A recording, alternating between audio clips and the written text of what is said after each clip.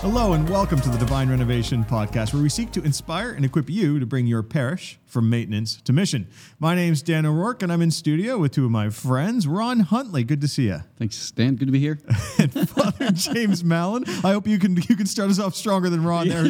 Stumbled over my name. It's great to be back. So, guys, look, we get the opportunity to work with leaders all over the world. We get to work with leaders of leaders all over the world. And so today I wanted us to explore a specific question around leadership, which is the question of, are leaders born or are they made? Yes. And I agree with Ron, yes. Next topic. I think it's a bit of both, isn't it? Yeah, it's a bit of both. Are leaders born or made? It's so obvious to see people, you think about when you were a kid, think about when you were in elementary school and who is the leader of the class, who is one of the two leaders of the class? Like you probably knew. They didn't spend any time in leadership development. They didn't take any courses. They didn't have a title. They didn't have a title, that's right. But yet they somehow had influence and people followed them. Yeah. And so I think there's good evidence to suggest that they are born. Whether they continue to grow as leaders might be a different story. Whether they reach their full potential in their leadership capacity is another story. But then you have people, too, that you didn't even notice in high school, and all of a sudden you meet them 20 years later, and they're having this huge impact in the world, and you're thinking, wow, I didn't know you had it in you. And so I think sometimes, sometimes people can do amazing things that others, maybe even times they themselves didn't know they were going to be able to do. I think for the sake of listeners who might be joining us for the first time, and we kind of swim in these waters, but when we use the term leadership, we obviously there are two different types of leadership. There's positional leadership that comes with a particular role, or in the church, the pastor, or the priest, or someone on staff. But so positional leadership is one thing, but really we're talking about kind of character-based leadership that really is about influence. And in that sense, as much as anyone has any kind of influence, that is about a leadership capacity. And so I really believe that every person has some capacity to lead. Some have more capacity than others, but what everyone has in common is that everyone has the capacity to grow in their leadership. Yes. So it's that whole question of that's the whole question of nature or nurture, right? Sure. But is it a cop-out to say if leadership is influence and everybody has influence? What I'm hearing is everybody's a leader. Even your pet dog might be a leader because your dog's got the ability he's not to a person. I just wrecked the chair. I just got my foot on it. Well, I used to take I feel like the chair is trying to lead you somewhere. I used to take my dog for walks all the time, and he certainly led me to the park, and let me tell you. Yeah, fair enough. That's true. I mean, in fact, I grew up in Scotland, and in Canada, in North America, we call a leash. Yeah. But in Canada, we called it, and in Scotland, we called it a lead. Right. And usually the person is leading the dog, but the dog was always leading me. So influence, I mean, we were talking about people. So I do believe that everyone has some degree of influence. Some people just have more. And so in that sense, I think it's a natural gifting. But all natural giftings, all natural talents can actually be developed, with practice, with knowledge. The more that you learn about yourself, you learn about your particular giftings, and the more that you practice, you learn from your mistakes, anyone, I believe, can grow in their leadership. And I'd agree with that. I think when we talk about, Dan, in the introduction, you talked about leaders of leaders. We talk people that listen, or we have the opportunity to work with leaders of leaders.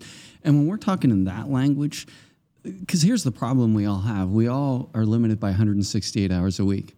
So we only have so much time. We only have so much emotional energy, and we have multiple responsibilities. And so that's the issue that faces all of us as leaders. And so with our limited amount of time, how are we going to spend it? And I think as leaders, and here's my challenge to all leaders, is are you spending your time in the areas where you're going to get the biggest return on investment? Yes. And that sounds very, because Jesus invested disproportionately in Peter, James, and John. And so what I'm saying is, although everybody can grow, everybody has some degree of influence, and everybody can grow in their capacity to increase that and improve that. If we're leaders of leaders, we have to be very discerning on who is it that God's put in our life that if we invested in them, they could have a huge impact on where God is calling our church to go.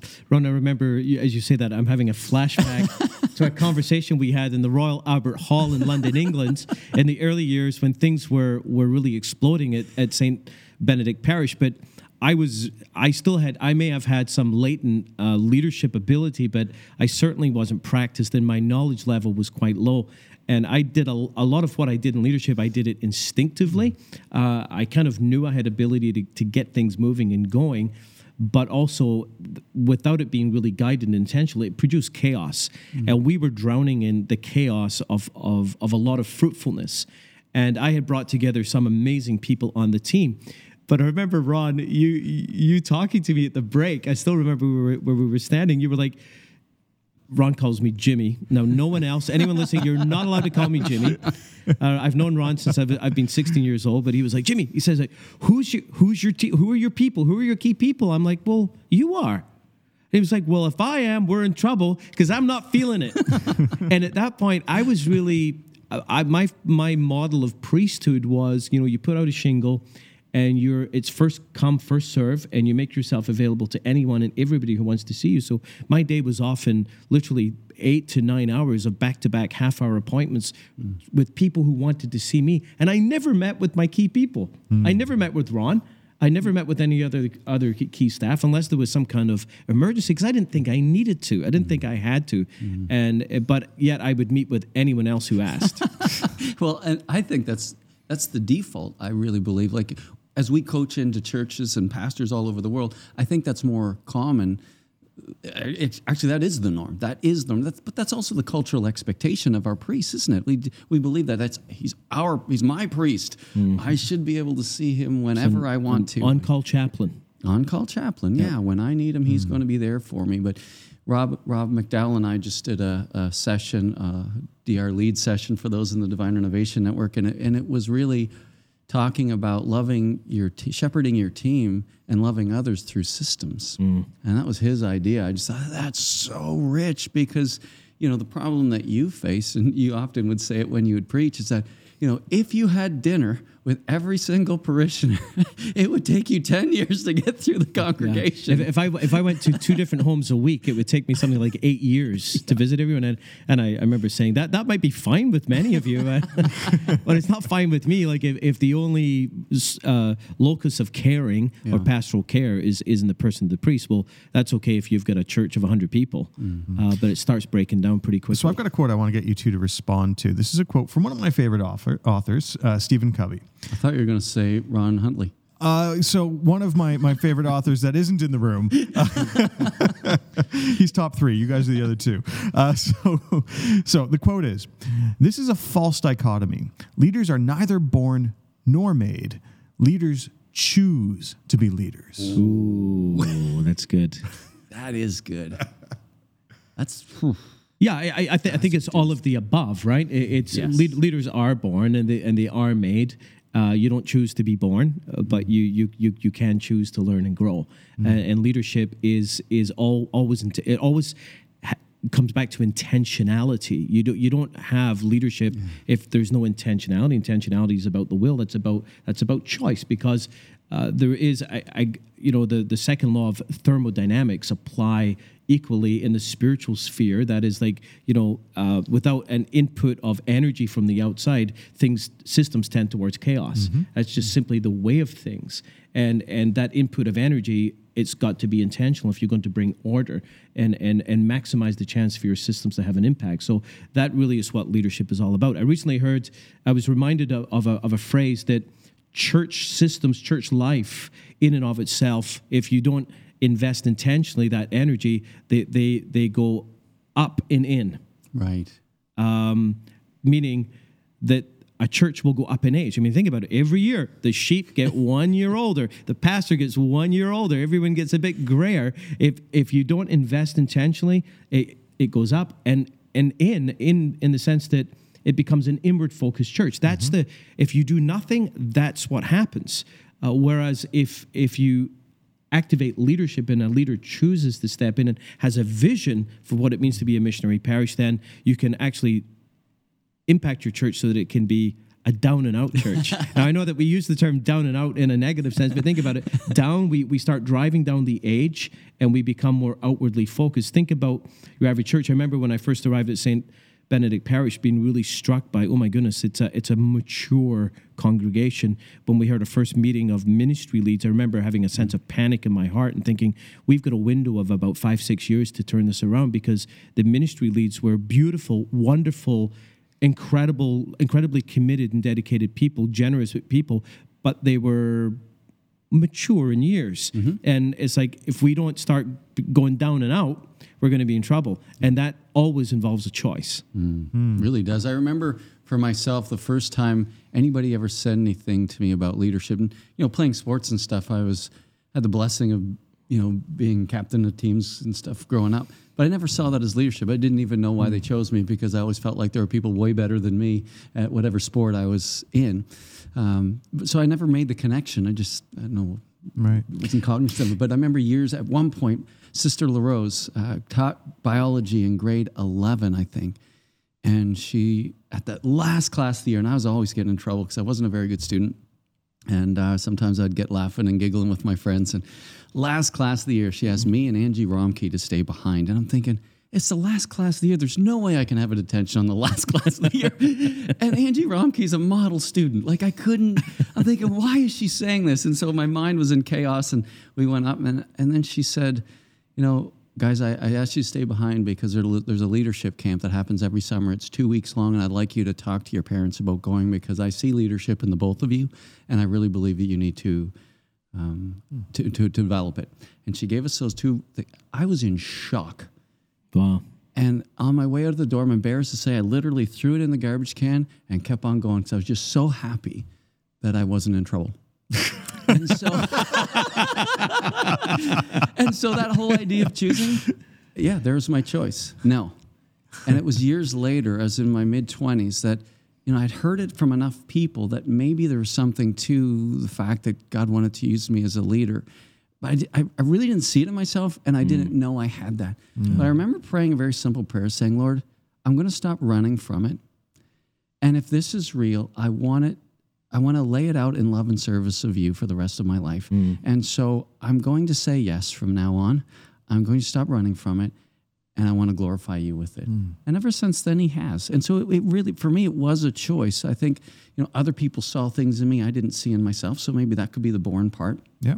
And then it was the choice part. But then it was the leaning into it part, because I've done a ton of things to grow in my understanding of leadership, the language of it, my own personal identity, and how I'm hardwired. I have invested heavily, and then have had years and years and years of running different things and organizations, and so that's the lived experience of it. And so I think as well, leadership is a choice. A part of that choice is linked to humility and accepting how God has gifted you in a way. I remember, Ron, in the years past, when I would struggle with my influence, you often would tell me just to get over it. And really that the resistance or the reluctance to choose to lead was perhaps even a form of pride. I remember in the seminary, my third year, I had my evaluation interview with the rector. And I remember sitting in his office, and he said something to me at the time that really confused me. He said, James, your classmates have recognized you. They believe that you have leadership qualities. And I remember being like, what? Like, that is preposterous. Like, and I remember this day I said to him, I don't think so. I said, I think I'd be a good behind the scenes guy, like a good second person. No, you wouldn't. I'd be terrible at that. But I remember saying, I'm not a leader, because I just didn't think that I would have what it takes to be kind of like the upfront person, of course. But I was thinking of leadership as being that upfront person, and it doesn't necessarily have to be that. And so it really was. I never in any way thought of myself as that until many, many years later as a priest, when I actually discovered Strengths Finders. Right. Because when I first discovered my top 5 themes of talent, which those of you who are familiar with the Gallup, you can, anyway, check it out if you're not familiar with it. But when I saw my top 5, I was horrified. I remember that. I was absolutely horrified because everything that it named, except for my 5th one, the first 4, I had always thought were character flaws, defects. And I had for years sought to suppress them. And here was this tool saying, actually, this is the way God has made you. Yeah. And if you lean into these and learn about them so that they're not out of control, but you actually lean into these, this is the path to allowing God to use you. And of course, leaning into your particular strengths also means you need people around you to balance you out. But that really unlocked everything. And that was really the beginning, I think, of a choice to actually lead and recognizing how God has gifted me, and the fact that by myself I'm still as gifted as I may or may not be. It's still not enough. You need other people around you to balance you out. So we work with there's lots of leaders listening to us right now. Whether you're a pastor or a priest or a lay leader, whatever your role happens to be, there's many people listening who are leading other leaders. With the element of choice, which both of you explained is part of your own journey as leaders, what are some of the things that you see us doing in the Divine Renovation model that help people make that choice? Because I think if I sit back, I think there are actually some things that are already built into the Divine Renovation model of how parishes operate that allow people to choose that leader identity. That's a great question, Dan, because a lot of the people that we work with, or that I work with specifically in terms of people I coach, they too don't see them. Not all of them see themselves as a leader. They accept the positional authority that they have, but they don't understand what that leadership could look like and how much of a blessing they can be to other people. I find people grow into it if they're willing to continue putting one foot in front of the other. We can chicken out at any given point. We can back out at any given point. We can set boundaries to what God wants to do with us at any given point. But for those few that are courageous enough to continue to be coached and be drawn out, I see them being completely transformed, and it impacts everything disproportionately. And that's a weird feeling when you're that person that God's, and I've watched that happen to you, Father James. It doesn't make sense to you how the disproportionate nature of the impact that you're having on people. And sometimes that can be uncomfortable. And at any given point, we can pull back. Yep. We can say, that's enough, or I'm not worthy, but the call is, can we be courageous enough to trust? Yeah. And can we continue putting one foot in front of the other? The thing is, too, if leadership is the gift and the discipline that unlocks and unleashes all the other gifts for the sake of the kingdom of God. And if you think of your average parish, you may always like to ask priests, what percentage of capacity is your parish operating at? I think the average parish is about 5% of engine capacity, because the engine is the people and how many of their gifts have actually been unleashed and set free and focused on the mission at hand. A very, very low percentage. So if leadership is such a key, and the task of the priest and the baptized, because remember, priest, prophet, king, the kingly gift or a calling is about governance or leadership. That we often talk about that in our tradition as part of is the identity of the priest and the role of the priest. But also in baptism, we're configured prophet, priest, and king. And so we've got a responsibility as baptized persons to exercise, to grow in our leadership capacity. It's an obligation. It's part of the talent that the Lord has given us that He doesn't want us to bury it in the ground, but to develop it. I'm thinking of a work that I discovered about a year ago, written by a behavioral psychologist by the name of Dr. Karen Keller. And I've discovered her work, and she did a study a number of years ago on what constitutes, if leadership is influence, and everyone has a degree of influence, that's distinct from, say, the influence you may have in a position.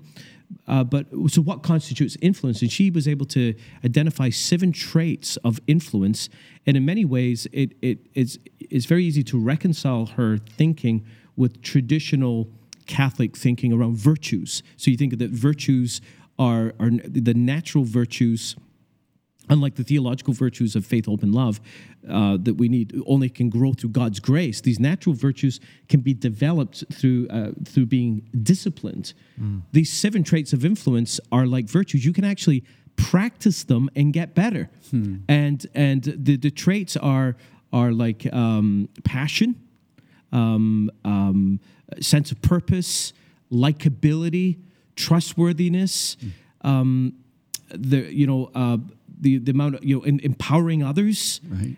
They're actually, and there's each in what she does in her work in each of these traits, she breaks even down about how you can actually grow in these things and helping people to have a clear understanding of what it is so that you can actually all naturally and through God's grace actually begin to grow in your influence. Because if you look at these 7 traits, what strikes me in her work is that the person that I think of the most who embodies these 7 traits is Jesus. He embodies them beautifully, and there's scriptures you can use. So often when I speak to priests, I've used her material and actually broken open these 7 traits of influence to show that leadership is a choice, and you can actually grow in your leadership. And it doesn't matter how much influence you have naturally. If you've got say a 3 out of 10 naturally, and you actually grow, you could effectively bring your leadership up to a 9. If you're naturally given a 6 and you do nothing, guess what? You're still a 6.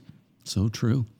One of the things I love that we do with the coach or the priests that we work with is we get them to work out of a team. And we won't coach them if they're not willing to work out of a team. And I also empower the team, basically saying, guys, I expect all of you to lead well. And you can't let your pastor continue to stink at leading, because it's your fault now. We're in this together. You have a responsibility to form each other, to be honest with each other, to call each other to be better, to see the best in each other and call it out. And that can be scary at first. So, Ron, because I think that you're touching on something that's really important. One of the things, of course, we challenge pastors and parish priests to do is to build that senior leadership team. But in order to build that senior leadership team, they need to put leaders around them. So what are some of the extrinsic and intrinsic characteristics we would see inside of the kinds of people that we think we should be investing in and raising up as leaders? Well, Father James in the guidebook do a really good job talking about the 4 non-negotiables. Why don't you lay that out, and then we'll talk a little bit more about some of the other stuff. Yeah, this is non-negotiables that contribute to the healthy functioning of a team, and it can be in terms of the particular people you have is going to really be based on whether the size of your parish, whether a parish with lots of staff, you really want your leadership team members to be staff members because they're close to the action. In a parish that's maybe smaller, you're going to have maybe a mix of staff and parishioners, and even maybe some of the small parishes we coach actually have all parishioners. So that can change. But one of the things, the 4 things that are non-negotiable are unanimity of vision. So really being on board with the vision, because if it's not, then you can experience all these tensions and conflict, and really, even though you seem to be disagreeing about strategy and tactics, the real issue is the direction, is the vision. The second one is vulnerability-based trust, so that there's, if you think about it, if you're in a team and even one person on your team, there's no trust, it wrecks the whole thing. It just, everyone feels it, and you're not going to be real. It's not going to be a safe place to actually even disagree on things like strategy and tactics if there's not trust. And vulnerability doesn't mean that it's crying all the time. It's your counseling group. It just means that you're real. Right. Let's lower the masks. And you can own your stuff. Like when you mess up, that you have the self-awareness to say, I was cranky yesterday, and the way I talked was inappropriate, and I need to apologize. And those things kind of set the table for healthy conflict, because as Patrick Lencioni says, conflict without trust is politics. And although that's rare in the church, it's it kind of clogs the wheels of because you want, in a good conversation, you want to be making the best decisions possible. And then one of the other elements that really contributes incredibly well to the functioning of a team is balance, because the last thing you want to do is bring people around you who are hardwired just like you, who are gifted just like you. Like if you're more of a driver person and you don't care too much about details, the last thing you want around you is a bunch of people just like you, because it's going to fall apart. So you really want that sense of balance, and there are all kinds of tools you can have. If you're in a small parish and you have parishioners, they may have less hands-on a role to play in the execution of things in your parish, just simply because of time. But if you're in a bigger parish with lots of staff and your team members are staff members, then you really want real leadership people who also, in addition to these things, have influence over others. And that's where we come up with the FACT thing, fact. Yeah. And I've seen in some of those small churches, oddly enough, some of these volunteers that are on the SLT, some of them, are stay-at-home people. Mm-hmm. And their level of commitment to their church and ability to get involved at a significant level is very impressive. And sometimes people resist the temptation of asking people because they're volunteers. Mm-hmm. But some volunteers have incredible capacity and willingness to engage in the mission of the church. And so I would just really encourage you, if you're one of those smaller churches, don't not ask. Let other people say no. I said it to the priests when they're, in our own diocese, we're asking all of our pastors to form leadership teams. And step one is to make a big list. And I said to the guys, don't remove anyone's name. Put everyone's name. Don't make the decision for them, because you might say, well, that person's too busy or whatever, but you give them a big enough ask that's got like an amazing dream behind it. You might be surprised what people will say yes to. If it's a medium thing, not interested, but if you're serious about what you're saying, I'm willing to do it. I'm willing to step up. So I heard from both of you guys today that leaders are not made. They are both born and made, and finally, it's a choice. And it was interesting that it was part of both of your journeys that choice had to be made. So if you've been joining us today and you haven't yet made the choice to embrace your leadership, I think it might be time to reflect and take it to prayer, because God made you who you are, and choosing to be who God made you is part of our journey as Christians and as Catholics. Thanks for being with us this week. We look forward to being with you again next week. God bless. Have you ever wondered what it's like to be part of a parish going through a transformation? Then look no further than Divine Renovation Apprentice, written by Father Simon Lobo. This book is full of practical insights on how to change the culture of your parish to move from maintenance to mission. To find your copy, follow the link in the description below. Next week on the podcast. It might take you away from your question a little bit is when people ask that question, church seems to have lots of money, why should I give? Hypothetically speaking, even if the church doesn't have a need for your giving, you do. I don't give primarily because the church needs the money. I give because God has asked me to trust Him and be faithful with my giving.